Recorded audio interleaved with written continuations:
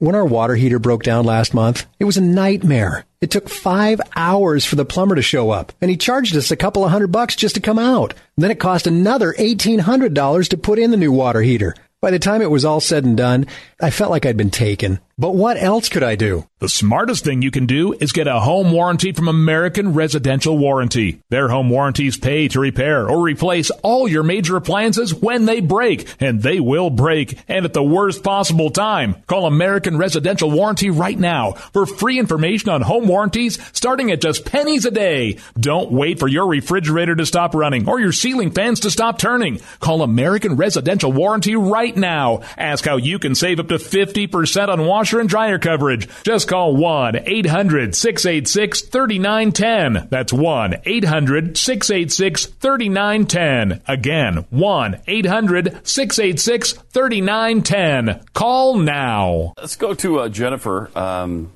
Jennifer, hi. You're on the Pat and Stu show. Welcome. Hello, gentlemen. Hello. And Jeffy. So, I love that. Love the show, guys. Thank you.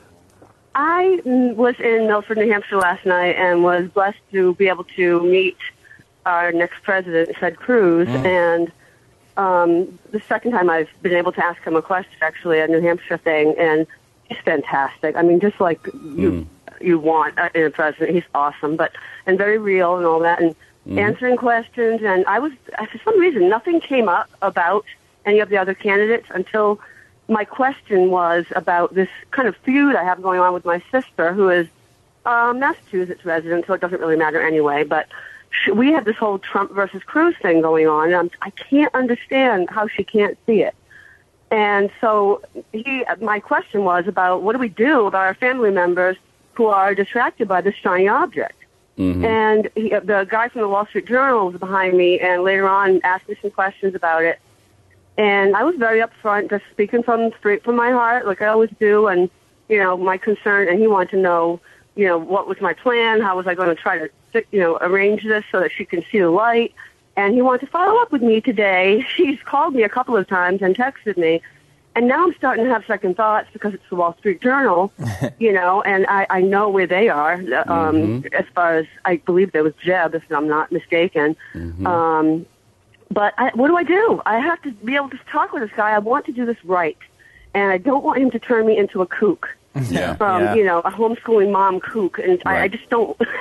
I want it to work out well for Ted. So there's no way to. His whole campaign is dependent on what I say. But yeah. Sadly, Jennifer, there's no way to tell with reporters like that. Usually the reporters at the Wall Street Journal are different than the editorial board. The editorial board is more liberal than even the New York Times. The reporters and the guys who write the articles are less so. They're more straightforward. And who knows? The reporter may be actually trying to write a decent story. Unless it's going to run in the editorial section, you might be okay. But there's no way to guarantee so that. So I should ask him maybe where is this going to be run, and can I trust you not to be spinning me? Yeah, I mean, I think they're going to do what they're going to do. I think what you want to do is make sure you're saying things that you're happy to see in print. And I think as a logical person, they're always going to be able to write context around you that you can't control. So all you can do is say things that you really believe. The only thing that might be Wall Street Journal would probably be better than the New York Times, but I think at that level of, they don't typically like Donald Trump either. So if you're sitting there trying to, you might have a hope here of being portrayed accurately because, the agenda might very well just as much be that they don't like Donald Trump in this particular thing. So I think be honest. What are the issues that you have with Donald Trump? How do you convince people? Well, we've done a lot of that over the years, over the last year at least. Well, this show today, Glenn's show, I can just go back and rewatch that, and I really was losing my mind with Carol. I mean, God, and Carol was the better of the two. Insane. That was torturous. Yeah, it's a weird thing. I don't know if Glenn gets paid enough for that. I think a lot of it's just cult of personality. It's just that thing that Donald Trump's a big personality. People do, as he says, people like winning, and I think they do. They think he's a winner. But there's I got a news for you. weird Look blindness there. Yeah, there's a weird blindness there, and it's like, if you want to make an argument about electability, we should accept some bad policies to get our guy elected. The candidate you want to look to is Marco Rubio. And there's other examples you can go to if you want an electability argument versus Ted Cruz. I don't subscribe to that thought process, but I can understand people who do. Donald Trump is bad policy and bad electability. He has the worst polls, the worst favorability numbers of any candidate in the field, Democrat or Republican, and you have to deal with lots of liberal policies.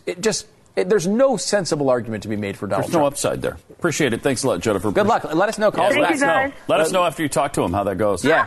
When you're done, send us the article so we can we can look at it, because it's interesting, and that's always something difficult. I remember being at Restoring Honor in D.C. and a couple times I was working on some stuff, writing for the thing, and I was like, what, I'm just going to go out to the mall and just sit out there, just sit under a tree and write there, because you want to be inspired by that place, And as I was sitting out there looking at the scenery that we would see a couple days later for Restoring Honor, I remember reporters everywhere, because everyone there was a Glenn Beck fan. Mm-hmm. So these people were all coming in to capture the craziness of the Glenn Beck audience. And these people would be walking out of the Lincoln Memorial and just be being stopped by reporters constantly. A lot of them were just like, no, I'm not talking to you. I know what you guys do. But I was sitting there next to people who were talking to reporters and getting asked questions about Glenn and stuff. It was really interesting to hear. And all of them were tilted in that way.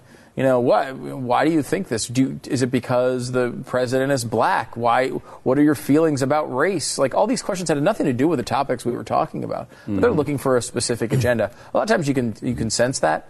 But the reason why a lot of these reporters go after people that they find in these crowds is because they know they're not media savvy. They know they're not people who talk to reporters and can sense agendas. So it seems like she probably could sense it. But a lot of people can, and that's why you get these dumb quotes from people who, just trust people that they talk to like they're running into them in the local store. And a lot of times these people are going in there with an intention to try to make people look bad, and which is, of course, not journalism at all. Journalism is when you go meet El Chapo. Good point. And you interview him. That's a good when point. You're an actor. That's journalism. Thank you, Stu.